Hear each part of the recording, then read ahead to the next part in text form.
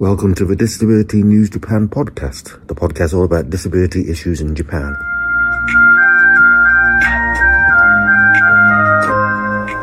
Hello, this is Michael Goodman Peckett, and I'm recording this on a very warm spring day in Kobe.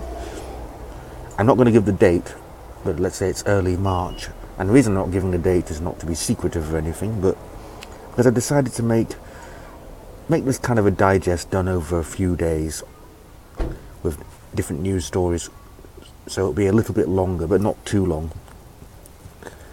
And I thought I would start with how on March the 6th, a man was sentenced to 5 years in prison by the Kumamoto District Court. That's Kumamoto is in southwestern Japan, essentially. To 5 years in prison for sexually assaulting a 19-year-old woman at a facility for the disabled that he was in charge of. He was essentially a man who ran several care facilities in Kumamoto Prefecture. And he was found guilty and sent to prison for 5 years. But apparently, originally, the judge wanted to send him to prison for longer, so that's a mixed blessing, I suppose. At least he's been found guilty of something, I suppose.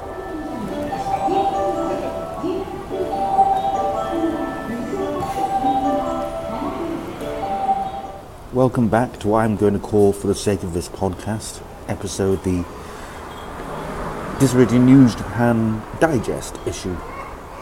As I said previously, I'm doing more than one story and just making it longer form, but not too long.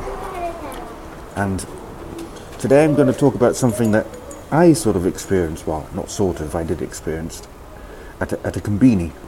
Those who have lived in Japan or experienced Japan will know that konbini is a Japanese word for convenience store. Now, I'm not going to say the name of the store, but if you look at the photograph on the web page attached to this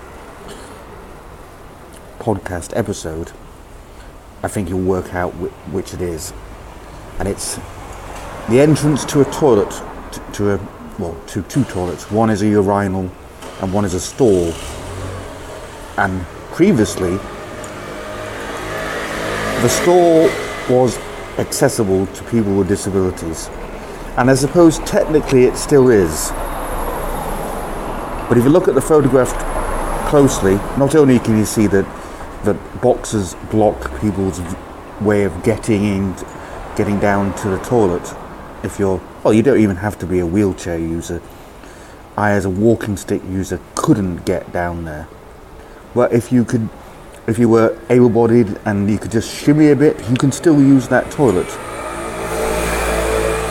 And you'll notice on the sign, the man-woman sign is still there and still sort of visible, but the one that notes that it's a accessible toilet has been covered by a piece of paper.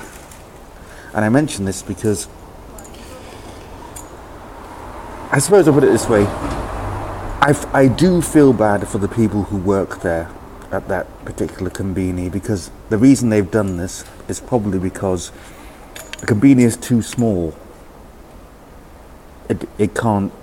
You can't get through there in a wheelchair, and more particularly from their point of view, you can't stack the shelves with food and drink without having to put the boxes somewhere. But at the same time, how can I put this? It is one thing if there wasn't a wheelchair accessible or just accessible toilet to begin with. It's another thing if there was, and you'll make it impossible for anyone to use it who is in a wheelchair, or is someone with a child with their nappy needed changing. Technically, the law does require it to be accessible for all, but there just seems to be something unjust to me that if you're able-bodied, you can still enter it, as long as you're not too wide. If you don't have if you're not fat or obese, whatever term you want. You can get through there. And I think that's just, as I say, the kindest word I have for it is that it's unjust. Because until a few weeks ago, that was an accessible toilet. Someone with a child needing to change a nappy or a diaper, someone in a wheelchair could use it. But now they can't, but apparently able-bodied men and women can, as long as they can, shimmy through that little gap between the boxes. And I repeat, I do feel bad for the people who work there. I genuinely do. But it's still inaccessible. Anyway, to understand that, to get what I mean, you do have to look at the web page linked to this podcast. Thank you for listening.